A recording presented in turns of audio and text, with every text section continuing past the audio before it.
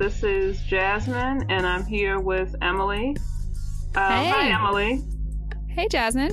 It's just the two of us. Yeah, like the old days when we would sometimes be the only two in the studio. I know everybody else would be making a mad dash to Bushwick on a Sunday, chronically late, and then there's somebody hanging on like, But happy, and this is, happy Sunday, everybody. Like, we're pre-recording this on Friday, October 2nd, the first Friday of spooky season. Yes, and this is objection to the rule too. I don't know. Maybe you said it. I got my eyes dilated today, so I feel like I'm a little bit drunk on Radio Free Brooklyn. But yes, it's the beginning of spooky season. My favorite season. Bring on the chilly weather and the hot drinks. I'm so excited. I'm looking forward to the mulled wine and the trees changing color, but I do not like the cold, so I'm kind of sad. It's, but yeah, such is life. The seasons, literally. 'Tis the season, from season to season. Speaking of spooky, we got some spooky news last night about the current occupant of the White House. Yes, we did. That well. Yeah, we did. The president's got COVID, y'all. Crazy. His wife. Who knows how many other people in there? Yep. This like this happened with Herman Cain too. He was 1 minute. I mean, he'd passed away from it, but 1 minute he was saying like it's not a big deal, and the next minute he literally died from it. And we don't know at this point how sick the president actually is. Last I heard, they were saying that he had mild symptoms, which I think is probably more serious than that, because I think if he had mild symptoms, they would say he had no symptoms. Right. Just the way that this administration works, I think it's probably a little more serious than that. And wasn't it a leak? Like, I think somebody in the press broke that they tested positive before they could come out ahead of the story. I believe it. Yeah. Cause I know Hope Hicks, so she I think was his press secretary. I don't think she still is, but she was the first one who it was announced was positive. I think yesterday I was reading that. And then the president, and then it was suspected because she had traveled with him that he caught it. And then there, lo and behold, and then Biden, has tested negative, which is because he was wearing the biggest mask we've ever seen. Just like so much like irony on like a Shakespearean, scale here. Truly, it's wild times. And then also Rick Moranis got punched in the head. Did you hear? What the fuck? So my dad looks a lot like Rick Moranis, like looks like him when he was younger and still looks like him as an older man, like and Rick Moranis is an older man. So it's very like near and dear to me. It's been like a whole thing in our family for decades. So I no respect. Do they even know who Rick Moranis is? No. You're a little hard to hear. You're glitching out a little bit. Can you hear me? I can hear you, yeah. Cool. I can hear you now, yeah. Cool. But yeah, wild day. But we have lots of stories to get to. Yeah, we have a lot of stories and way fewer people. So we're missing out on having Teresa, Matt, and Sarah with us on the air. Teresa is just this week, but you'll hear her pre-recorded story later on. Matt is taking like sort of an indefinite hiatus from the show to work on some other things. Yeah, he's going to be helping out in the behind the scenes, occasionally helping to edit on the weekends that I can't. And we really appreciate that, Matt. And he will be missed. Yeah. And Sarah is doing she's on like a mission of self-discovery this month or something like that. I think she told me she signed up for it's like in a writing intensive that's literally like every day. But I like the way you phrased it. Yeah. I mean, it's the same thing on some level, right? Self-improvement queen. Yeah. Don't let the Rona get you down. Oh my God. Amen. Yeah. Quarantine goals, they kept telling people, learn a skill, blah, blah, blah, don't die. good for Sarah. So we miss them, but you'll hear from them later on at some point. Definitely. Cool. So with that, would you like to get into the local story? Oh yeah, just the proverbial knuckle crack. So this is a bit of a heavy hitter today. So this is Emily. I did the local story today, and it is about the indoor dining coming back to the city after months and months and months. So I'll preface this by saying I've been working in the industry as a server and bartender for years at this point. It's been my main source of income. For a few years, not like decades, but like definitely years. So this is very personal for me. So let's dive in. All right. So my research for this story comes from many resources, including the New York Times, SILive.com, which I believe is Staten Island Live, Business Insider, and NY1.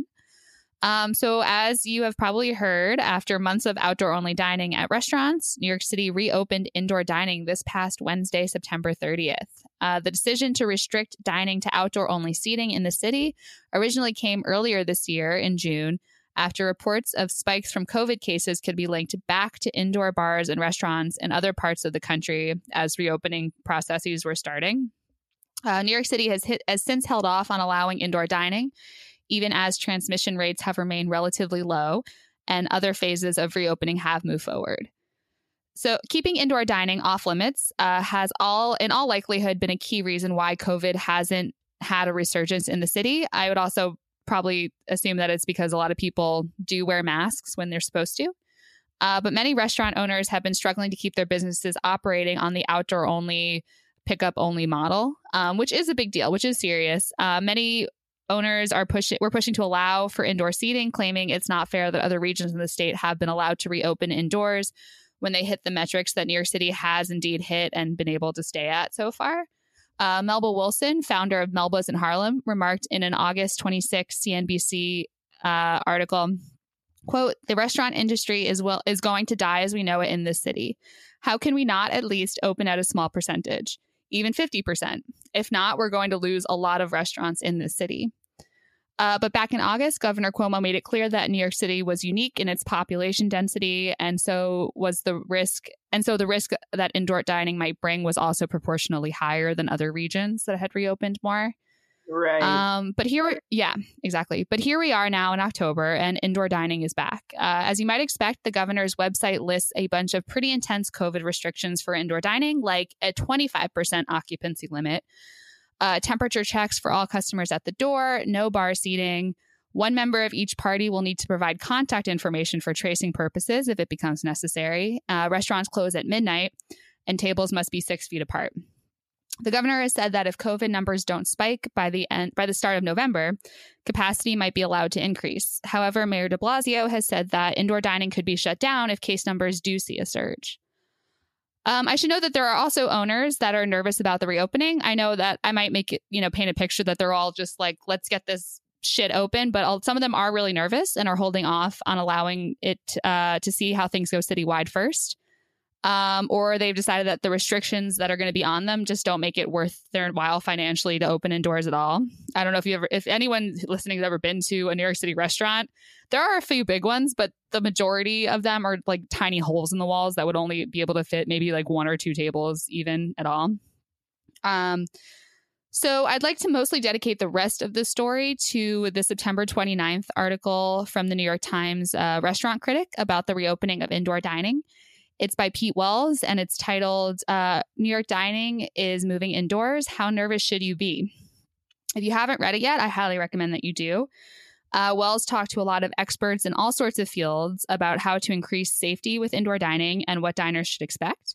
He talked to a mechanical engineer about how relatively affordable air filter systems can help bring in fresh air, an architect about how rethinking the space and how the space is used could prevent crowding, i.e., moving the host stand outdoors. And he talked to a restaurant owner about how they're rewriting their service handbook to reduce the personal contact between diners and staff. But Wells writes, when I talked to scientists, my fears came back. Was him writing, not me personally. So again, as someone who's worked in the industry, here are the takeaways from the article that really stuck with me. Quote, eating in restaurants is, to begin with, one of the greatest risk factors associated with COVID-19. In a study published this month by the Centers for Disease Control and Prevention, adults who had tested positive for the virus were asked where they had been and what they had done in the 2 weeks before coming down with symptoms. They were twice as likely to say they had eaten at a restaurant as people with negative test results. No other activity the researchers asked about were linked to as many cases. Quote, the larger droplets that leave our mouths when we talk may be a risk mainly to the people at our own table, said Lindsay Marr, a professor of civil and environmental engineering at Virginia Tech. But the tiny aerosols that float on air currents can pose a risk to anyone in the room, even those on the far side of the partition.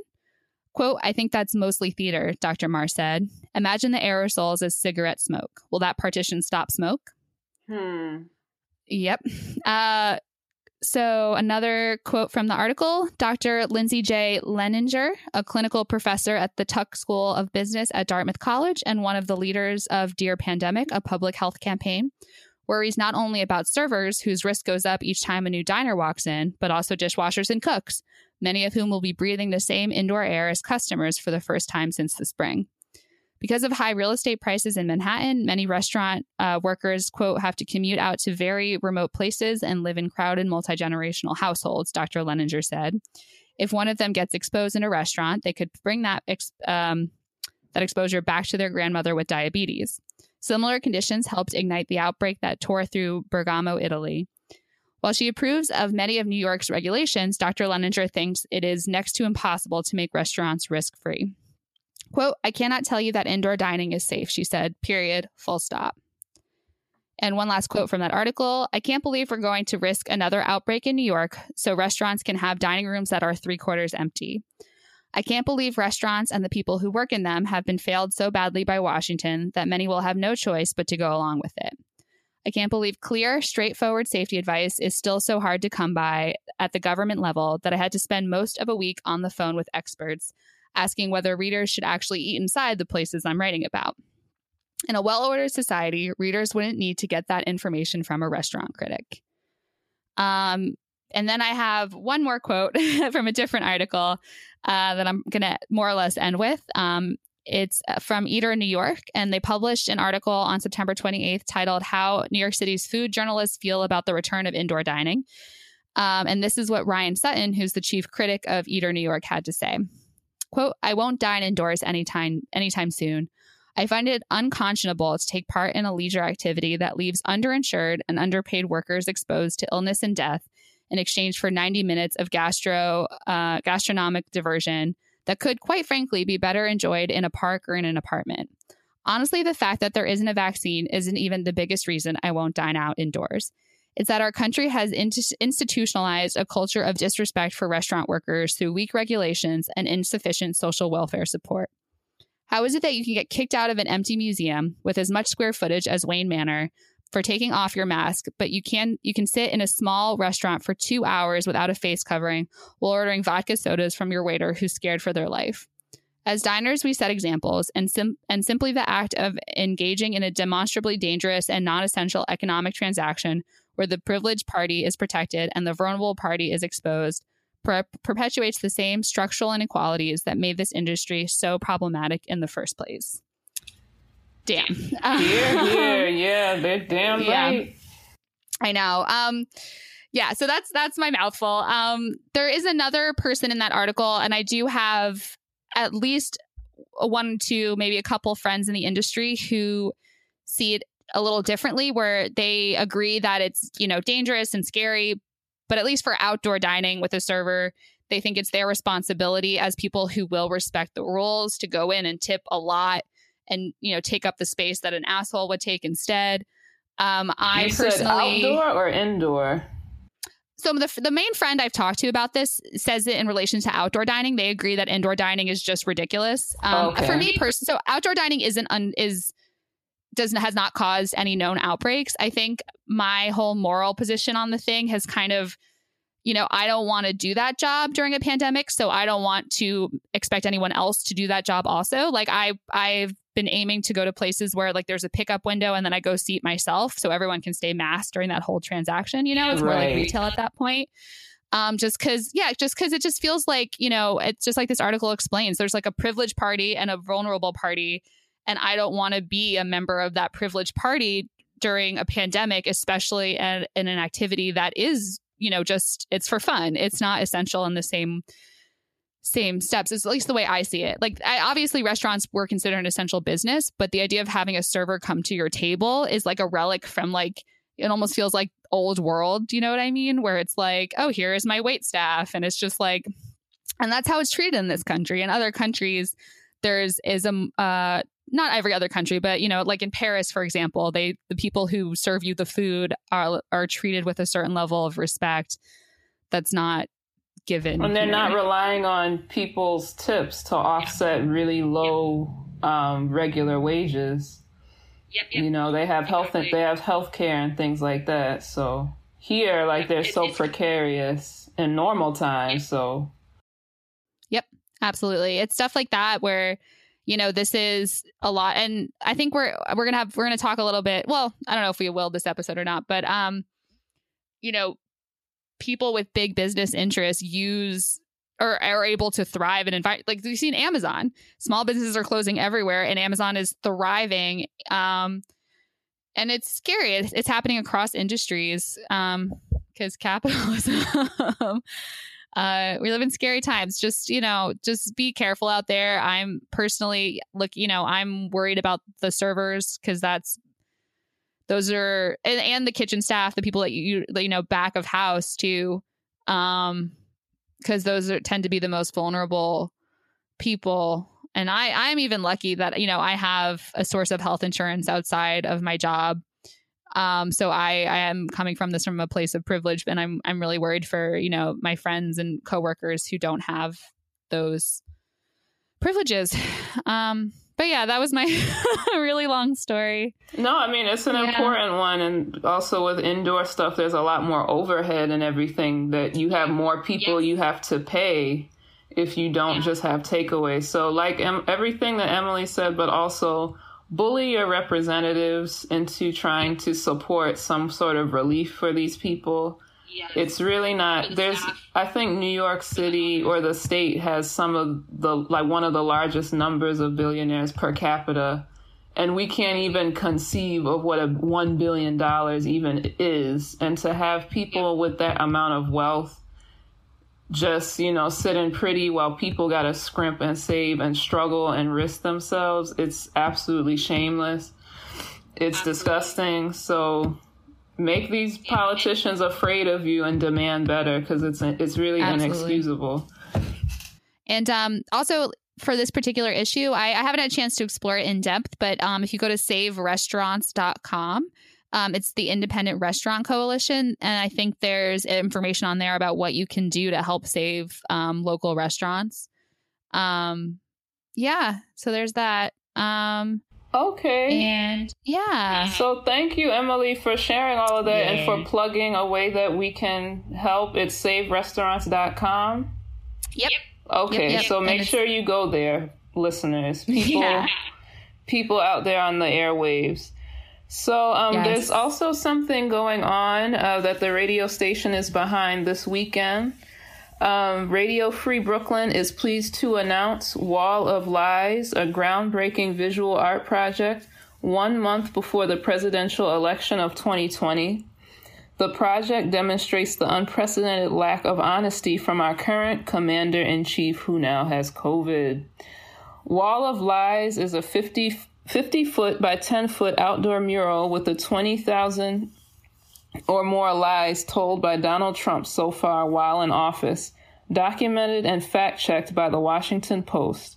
Wall of Lies will be on public view outside Pine Box Rock Shop at 12 Grattan Street in Bushwick from noon Saturday, October 3rd until 7 p.m. Sunday, October 4th. So if you're listening on Sunday right now, you have until 7 p.m. to go check it out.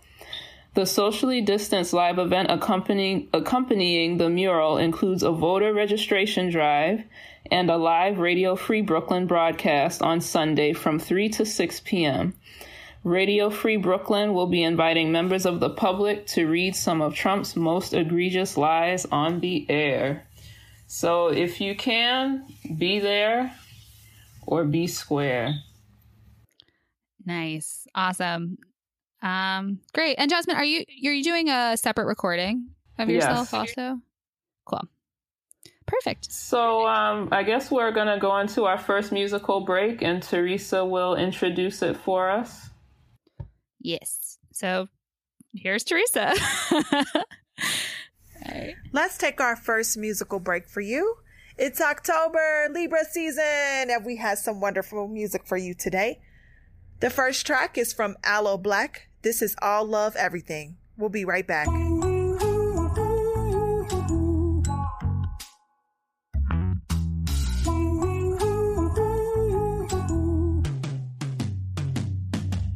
Is it just me? Or do you think about me like I think about you? Is it just me? Or does the world stop spinning when you step into the room? Cause I don't need no money when I'm walking with a diamond. Looking like $1 million and you ain't even trying. First class loving my high like we flying. That's how it be with you and me. It's like all of everything. I wanna wake up in the morning with a wedding ring. Doing anything with you is my favorite thing. Like the sweetest melody, you make my heart sing out like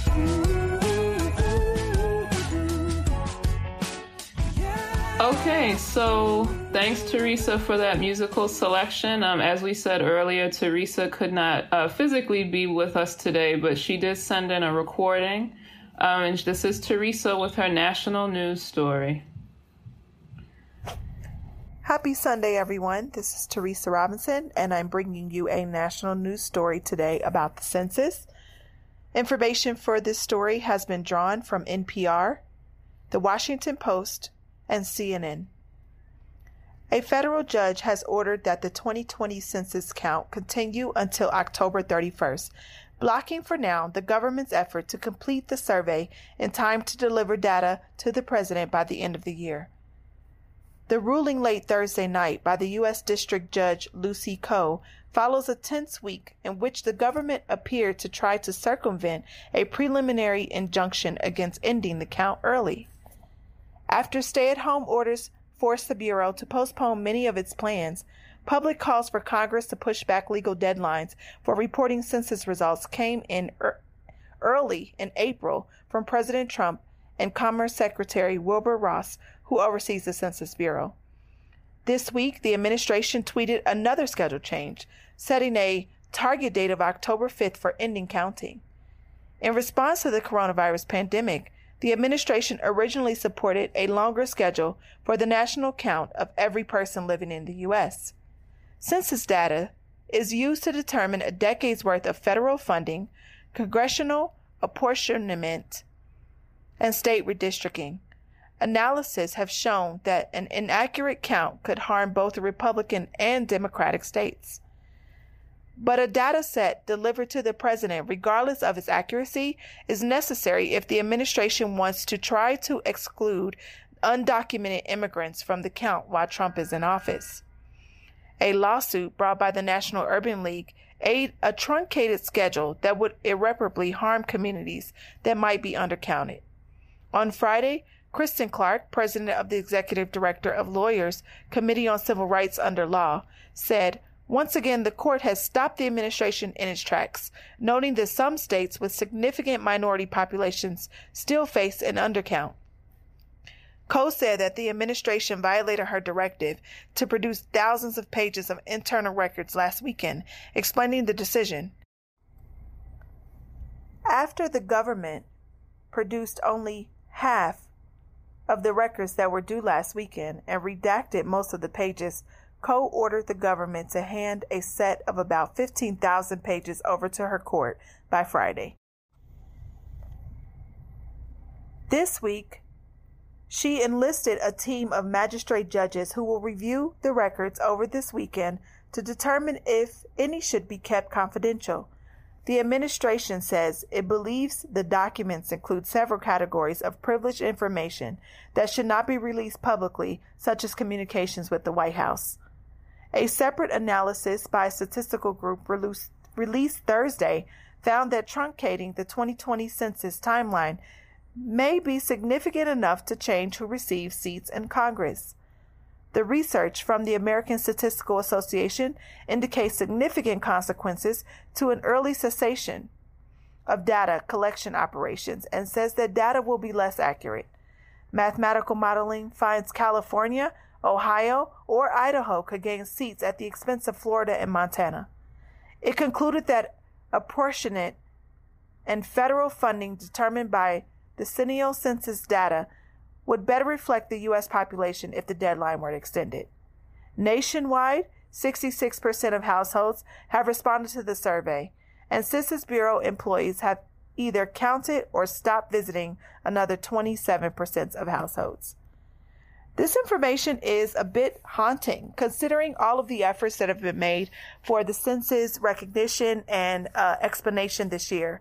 I know that personally, I have participated in campaigns through my work, through my students, and also witnessed them within my community from various organizations that care very much about this topic and about having the correct appropriation of funding as well as congressional seats for our districts. The time now is more important than ever for us to know who will represent these seats and participate in the count so that our communities will not be left out in very important funding decisions going into 2021. I urge you, if you have not yet, to complete your census, to share this information with anyone you may know, and also to encourage young people to participate. I think a lot of people who move out when they're young, if they're just getting their first apartments or things of that nature, or even young parents who may not be aware how important the census is for the appropriation of funding for their schools within the neighborhood for their children, may not have participated the way that they need to. But now more than ever, communities of color and underserved communities need to be represented, because as we can see during this pandemic, our communities have been the ones that are left out. They don't have the appropriate amount of resources that are necessary to keep everybody safe. And moments like this with the census, they only happen, once every 10 years. So if you're listening to this now, you have not done that. The extension is to October 31st. Please take the time out to not only share this information, but also encourage, share links, and tell people why the census is an important part of our democracy, an important part of making sure that our communities are counted, an important part of making sure that our congressional seats represent the demographics that they are elected to represent. And normally, we would discuss it, but since we didn't get to hear it before, we don't know exactly what Teresa was speaking about, but we'll discuss it next week, I'm sure, when the gang's all back together. But Emily, you had something else you wanted to speak about?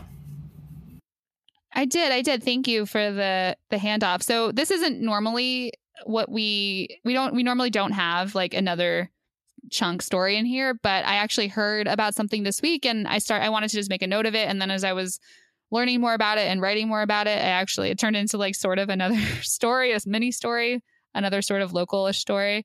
So essentially, it's still what I'm about to talk about is still developing, but it's an important issue that hopefully will gain some traction. So the New School, which is a private research university in New York City, has just unveiled some massive austerity measures and staff cuts, purportedly in response to a budget crisis due to COVID-19.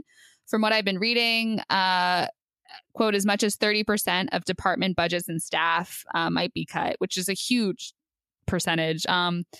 So while I'm all sure we can understand I'm sure all of us can understand the financial issues that the pandemic has caused. The president of the university is apparently new to the community, only joining as president in April of this year. And there was basically no consultation with the various labor unions representing the faculty and administrative staff, nor with the university community at large.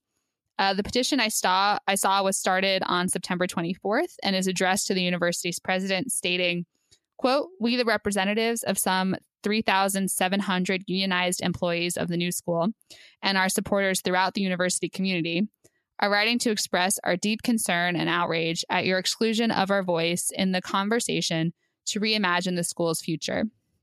We have come together and created the New School Labor Coalition, or NSLC, and are writing once again to urge you to make a place for us to participate as a collective body at this important juncture.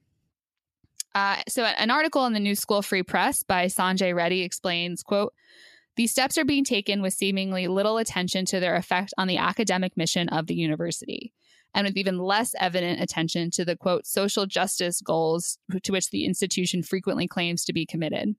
Moreover, these actions are being taken with little or no meaningful consultation with faculty, staff, and students. They have been presented both as inevitable and irreversible," end quote. Reddy goes on to make the argument that the new school currently faces not a chronic solvency crisis that would require a sort of total business remodeling that it's currently aiming for, but a shorter-term liquidity crisis that might be solved by things like temporary salary cuts or some additional borrowing, even taking advantage of what's currently the historically low interest rates that are currently out there. And the school is just not doing that. So the New School Labor Coalition made an additional statement that included this quote, "As representatives of organized labor, we are well aware that using the pandemic as a motive for draconian restructuring is a standard play by management that reflects our political environment. We believe that many of society's failures, including favoritism, racism, gender bias, ageism, ableism, and more, are inherent in cuts made in such an environment." So I encourage all the listeners to keep your eyes open to what's going on. You take a look out for that petition and help spread the word. The coalition asks all members of the New School community who received a layoff notice, or so it was written before today, which is Friday, but who have received a layoff notice today, not to go quietly. They ask you to announce your layoff with the hashtag New School Layoffs and include your background, title, years of service, department, and other relevant information. That might, and also this is me, Emily, talking. That might be kind of personal too, which is okay also to, but there's other ways you can kind of get out there, spread the word. You can tweet at McBride and the NSLC and share the New School Labor Coalition Facebook page. We ask faculty, students, New Yorkers, and members of the educational and activist communities to tweet, post to Facebook, email, and tag the New School and President Dwight McBride and send the following message. Dear President Dwight McBride, rescind the announcement of September 22nd, invite the NSLC to the table, and allow the task force to complete its work in good faith. So that was my mini announcement, Jasmine, that turned into a whole second story.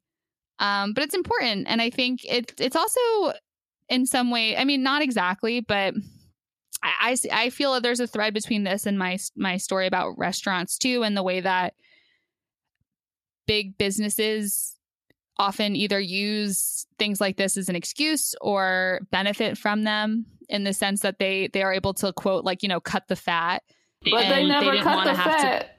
They don't cut the fat. Right. It's what they see as what fat. About the people, I wish I could remember the name of the documentary, but years ago when I was still in college, there was this documentary that came out just about why is it that a lot of these colleges are so expensive? And it went very much in detail about administrative bloat, like how you have, there's fewer and fewer positions that are livable, pay livable wages for the people that are actually teaching and that, actually provide services. But there's all these very high powered, high salaried people that it's not really clear what it is that they do that contributes to providing an education, but whenever these things happen, it's not the people that were making shitty investment decisions, basically gambling on the stock market or whatever else. Those people are always fine. The people that end up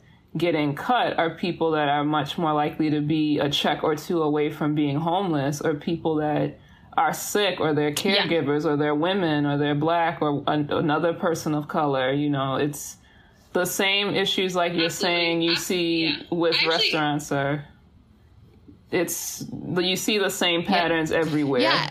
Right. Absolutely. I read it in one of the the articles I found, or the petition itself. I can't remember where I saw it, but I'm pretty sure they went right for the smaller administrative jobs to cut, and didn't cut like exactly what you're talking about, like the higher paid salaries, like didn't get cut at all from what I saw. Trying to find it real fast. Yeah, I'm not sure if I'm gonna be able to find it as fast as I'm looking for it, but which may or may not. Oh yeah, so yeah, I found it. It's in the statement that the New School Labor Coalition put out. A second one, they said that the plans for layoffs have not been widely shared. Without significant cuts to higher salaried administrative and leadership positions, there is no guarantee that these layoffs will make a significant dent in the new school's budget shortfall of $130 million. Which, unless I'm misinterpreting that wording, it's saying specifically that there really aren't being major cuts to higher salaried positions. They're just cutting out, the lower paid staff from the get-go. Yeah, I mean, it's a deep, like, this is what we mean when we talk about things being institutionalized, and systemic. No matter what piece of the pie you're looking at, there's going to be, the same favoritism towards people that don't really need the extra help. Like, they could survive a few years probably if they had to find another job, versus, the people that really feel the brunt of all of these things. It's always the same. It's always the usual suspects, the people that are the least likely to be able to withstand this type of shock are the first ones on the chopping block, because they know that individually they don't have power. But, it's good to see that there's labor forces that are coming together. And I think, I try not to say that there's much of a silver lining with what's going on with COVID, but I think it is a good thing that because so many more people are being touched, there's more of an awareness of how working collectively towards something, you do have power. And, there is strength in that. So the powers that be don't want you to forget it, and they want you to feel like you just have to suck it up and take it. But that isn't the case, and I'm aware that that's a university that likes to put itself out there as being all about social justice or whatever. So I'm hopeful that the people who are fighting against it can point out that hypocrisy and actually have some of these things reversed, because that's not what the school was allegedly supposed to be about all these years. And, we're not going to take it. People, like regular working people, shouldn't have to put up with this. And I don't think more of these types of decisions should keep happening around the country. Absolutely. And, also another reminder, too, that in the United States, many workers' health insurance are linked to your job, right? So you don't just, which is like the darkest, I don't know, irony, if I don't know if that's the right word, but it's like, it's such a fucked up, and it feels like a scam thing in this country, that not only can you lose your job, you can lose your ability to pay for the doctor twofold, to pay in a pandemic, no less, in this country. So yeah, it's beyond. So another sad story, and we're moving on to we're going to take another musical break first, but thank you for that, Emily, for sharing. Please spread the word and be on the lookout for other similar things that are happening, because it's not just that school. It's really like an epidemic of these decisions. So here's Teresa back to introduce our next musical interlude. You're listening to Radio Free Brooklyn. This is Objection to the Rule. So our second track of the day is a classic throwback from Bob Marley and the Wailers. This is Get Up, Stand Up. Stay tuned.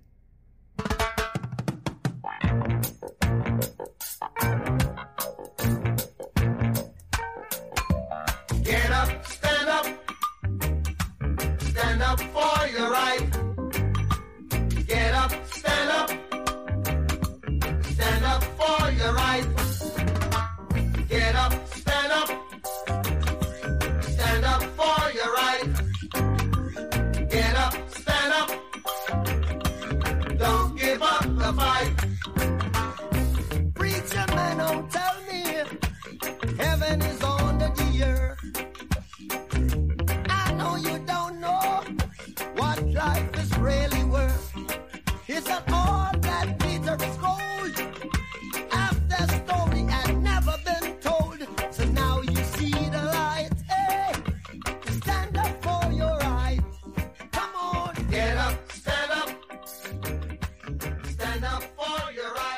Welcome back to Objection to the Rule on Radio Free Brooklyn, and thanks Teresa for that musical selection. Now we're going to move into a world news story that is very somber, but I think it's incredibly important to share. This is about something that recently happened north of the border in Canada. So the name of this article is An Indigenous Woman Recorded Hospital Staff Taunting Her as She Lay Dying by Lola Mendez. It was written on September the 30th. This just recently happened. On Tuesday, September the 29th, a video popped up online of a hospital patient named Joyce Echaquan, an Indigenous woman, being verbally harassed and called slurs by hospital staff while on her deathbed.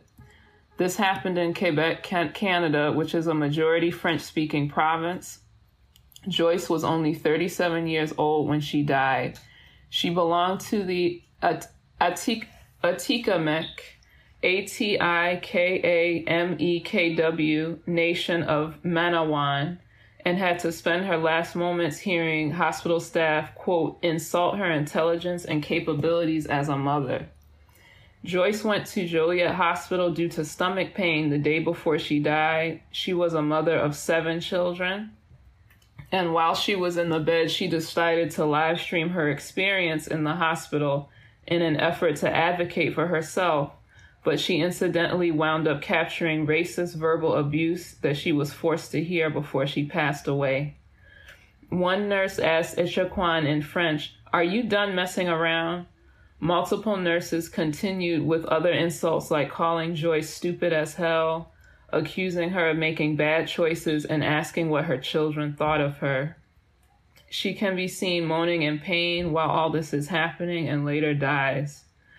The Quebec Premier François Legault released a public statement that the racist remarks from the gaggle of nurses was unacceptable and committed to ensuring Echaquan's death would be thoroughly investigated. As of September 30th, investigations have launched into the circumstances surrounding her death by Quebec's coroner's office and the local health board, but only one of the nurses heard in the video has been fired. Indigenous Services Minister Mark Miller mentioned that situations like this are why Indigenous people aren't at ease going to hospitals.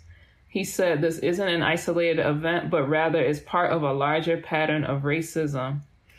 The Canadian First Nations advocate Perry Bellegarde tweeted, Joyce Echaquan, a young Atikamekw woman, died while facing incredibly racist and insensitive taunts by Quebec healthcare staff.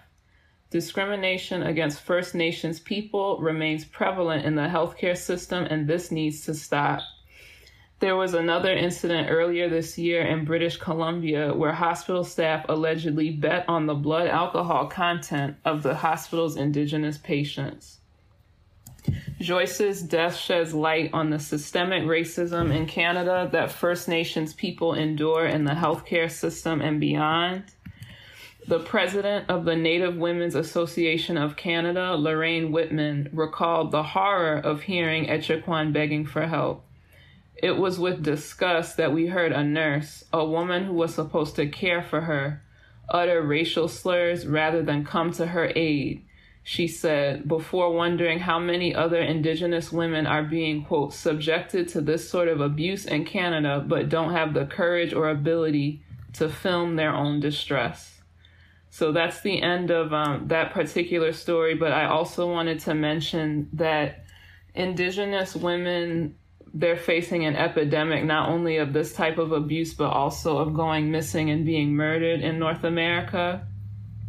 According to an April 2016 inquiry between the years 1980 and 2012, Indigenous women and girls were 16% of all female homicides in Canada, but they only constitute 4% of the female population in that country. A 2011 Statistics Canada report estimated between 1997 and 2000, the rate of Aboriginal women and girls of being murdered was almost 7 times higher than that for other females. And here in the United States, Native American women are more than twice as likely to experience violence than any other demographic. 1 in 3 Native women is sexually assaulted during her life, and 67% of these assaults are perpetrated by non-Natives. So, yeah, like very distressing news. I didn't watch the video. It would have been really difficult to get through. But the information that I just shared with you, that was again from an article on Refinery29 written by Lola Mendez, if you'd like to read more and see some of the other news links attached. Thank you for that story, Jasmine. I hadn't heard about that. That's like bone-chillingly grotesque. I just saw like a small snippet of her like lying in the bed, and she just looked so helpless. And I didn't click play, but I cannot imagine what that's like. You know, we've just seen, especially this year, but it's just because there's more technology to record these things. But just, you know, the way that racism just is so blatant, so ugly, that somebody can be begging for their life. You know, we've seen people like crying out for their mother and then being beaten to death, basically, or choked to death. We see a mom herself being laughed at and mocked by people that are supposed to take care of her. You know, there's a lot of teachers now, like they're in Zoom classrooms with their students, and they see the way that the teachers talk to the kids, and they wouldn't have seen it before. And there's been teachers being exposed for saying pushing bigoted agendas. So I hadn't heard about that either. Yeah, I've been. Makes sense. Yeah, you know, there's so much of this that if it weren't for a camera, if it weren't for Joyce deciding to go live, we wouldn't know that this had happened to her. Yeah, absolutely. Yeah, it's a good reminder too. Like, I think a lot of people fighting for justice in the U.S., maybe not a lot, maybe I'm speaking from personal things I've learned, but I think it's hard, or it's not hard, but I think we forget that other countries aren't like, I'll have their own shit too, right? With their own race. Like, we're not the only country in the world that has to deal with this shit. And maybe we're the worst in a lot of ways. Or we're up there at least. But yeah, like even Canada, which I know a lot of liberal people, or like, you know, Democrats and liberal people in the United States, self-described, think of Canada as like this bastion where there's universal health care and stuff, but they have their own shit with the Native population for sure. That they, I think on a federal level, I've had friends tell me that they have some legislation in place that's trying to rectify past wrongdoings. But what we're seeing right here is that there's still just amongst the population, like horrible biases. Yeah, that's causing them to treat, you know, other people as less than human. Right. I mean, you're absolutely right that there's a lot of people, a lot of liberals who do paint Canada like it's some paradisaic place. But, you know, the U.S., I think we have so many other structural problems, like with healthcare and other things, and racism probably looks different. But let's not forget, it started with people colonizing these other places, and it wasn't U.S. people doing that to themselves. So a lot of these things, like, they have their origins in Europe, and then it got exported onto other populations around the world. And, you know, I wanted to say that, you know, I'm a Black woman, so primarily when I'm talking about racism, I'm talking about it through the lens of things that I've experienced and that I know from myself personally. And we are sort of hyper visible as Black people, like as far as our culture, our cultural contributions, when things happen to us in the news, you know, like it's very, yeah, that's the word I would use. I would say, like, we're hyper visible. But then the other side of that coin is there are a lot of things that happen to Native people. You see a lot of erasure and people downplaying it like it's not a big deal. So recently there was a hashtag that went around, like Brocahontas. I think it was about Elizabeth Warren. And there was another hashtag on Twitter that was similar, or we see like how these sports teams throw tantrums about using like racist mascots that are supposed to be representations of Native people. And they really act as though Native people don't exist anymore. You know, meanwhile, with COVID, you know, I believe it's the Navajo Nation. Like, there's many people on reservations that don't have access to reliable water or safe water to keep clean or to go, you know, be able to take any of the precautions against this disease.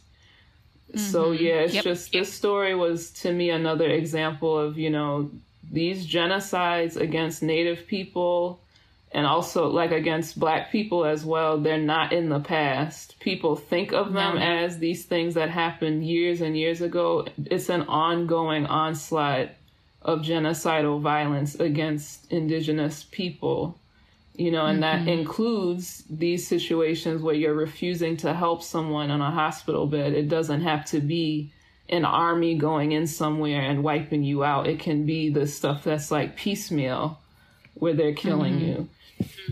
Absolutely. And I think you made a really, really good point about how racism manifests differently for different,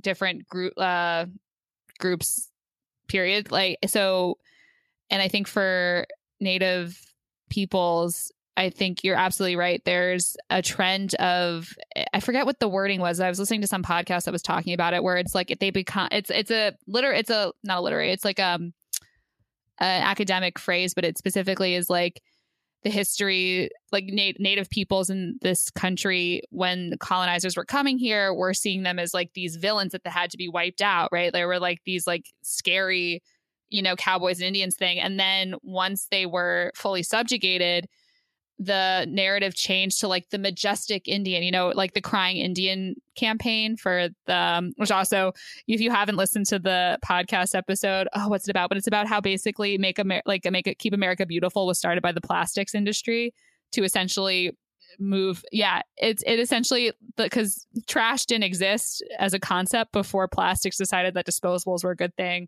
So yeah, it's all, and then it was like, let's move that responsibility to the population and not to us. So that's a whole other thing. But the use of this, you know, this last, you know, lone Indian crying because of his beautiful, you know, that is a new narrative. And because it turns Native peoples into something of the past, we're able to, as a society, treat them or forget about them, essentially. You know, like all this like they're living in reservations because of our country, our government years ago, and hasn't been fixed. You know, the problem isn't over, but the lack of visibility lets that continue to happen. You're absolutely right.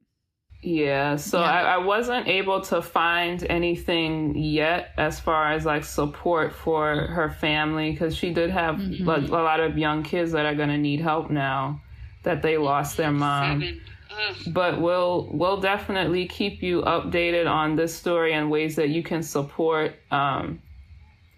There's one, this is a bit random, but there's a comedian, he's a Native person named Joey Clift, and he was a guest star on this show called How Did This Get Played? And it's about video games. And I only listened to this episode because he was on it, and he really did such a good job of checking the host, because they brought him on because they were discussing some video game that was like Custer's Last Stand or something, but it was like a video game where you were getting points for like killing Native people or something. And I guess in their mind, they thought, oh, like what a wacky, ridiculous thing. And he was pointing out to them, like, you know what, this isn't past. Like, this still happens to people, you know, and like, you don't think about, you know, he also called them out on like, you brought me here, like for the Thanksgiving episode. When other times of the year do you even think about having Native people on? Like, he really spoke his mind. And I was like, you know what, that's so very true. You might see a little bit of something around like Thanksgiving, like there might be a special or whatever, but if it's not like mockery or people minimizing or pretending to be Native for some kind of benefit, what happens to indigenous peoples of the Americas really doesn't get the attention that it deserves. Mm-hmm. Absolutely. Yeah, so please keep your eye on our Facebook page for updates on how you can support Joyce's family and also be more aware of what's happening to other indigenous people in Canada, in other countries, and also right here in the U.S. We'll add some links to the show page for sure. I think we're close to out of time. I can quickly do my good news story. Oh, okay. We'll end with the song if that works for you, Jasmine. That works for me fine. Go right on ahead. I'm going to keep it short and sweet. And sweet, just put a pin in that word. Haha, you'll see. So this story is courtesy of my proverbial buddy, Andy Corbley at thegoodnewsnetwork.org. He writes all the articles I'm most interested in there. So this article is from September 29th, and it's titled, Bee Populations Are Increasing in Many States, with Maine seeing 70% rise in 2 years. So the article explains, quote, it's not often you hear good news about the health and prosperity of bee colonies in the United States or globally for that matter, but recent data collections released by the U.S. Department of Agriculture show that some states are experiencing growth in colony numbers of 70% or more. Not only was there a 14% increase in the number of honeybee colonies from the period of January 2019 to January 2020, but the states experiencing the broadest increase in colony growth, Michigan, Nebraska, Oklahoma, and Maine, added tens of thousands of colonies. Also, quote, indeed, in the first half of 2020, the United States as a whole added roughly 420,000 more colonies to its bee populations than were lost. So a little teeny bit of background on why this is important. A 2014 CBS News article explains that colony collapse disorder, or CCD, quote, has been devastating the U.S. honeybee population since at least 2006. And that, surprise, pesticides likely play a big role in that. If you're still not convinced that this matters, check out the BBC piece, quote, Would We Starve Without Bees?, which explores how a significant portion of food is linked to bees. And I think the article is UK specific, but you sort of get the point. So the Good News Network also explains that if you're looking for ways to help the bees, consider rethinking weeds. Quote, there are plants, dandelions, for instance, that are often treated as weeds, but which also offer bees important nectar and pollen supplies. So yeah, end lawn culture, let your weeds grow, and help the bees. Go bees. That's my little story. Yeah, I'm always so happy. I saw a few when I was at the Brooklyn Botanic Garden, and I'm always so happy when I see them. I feel like such a nerd.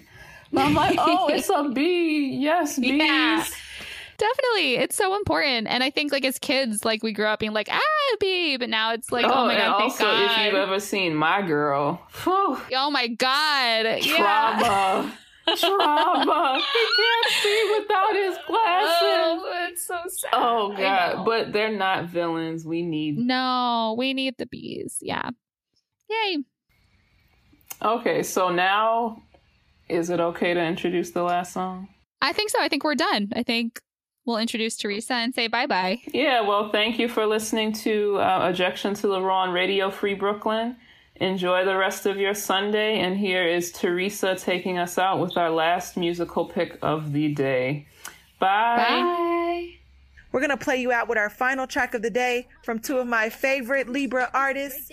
This is Cardi B and Bruno Mars with Please Me. Thank you for listening. We'll see you next week. Bye.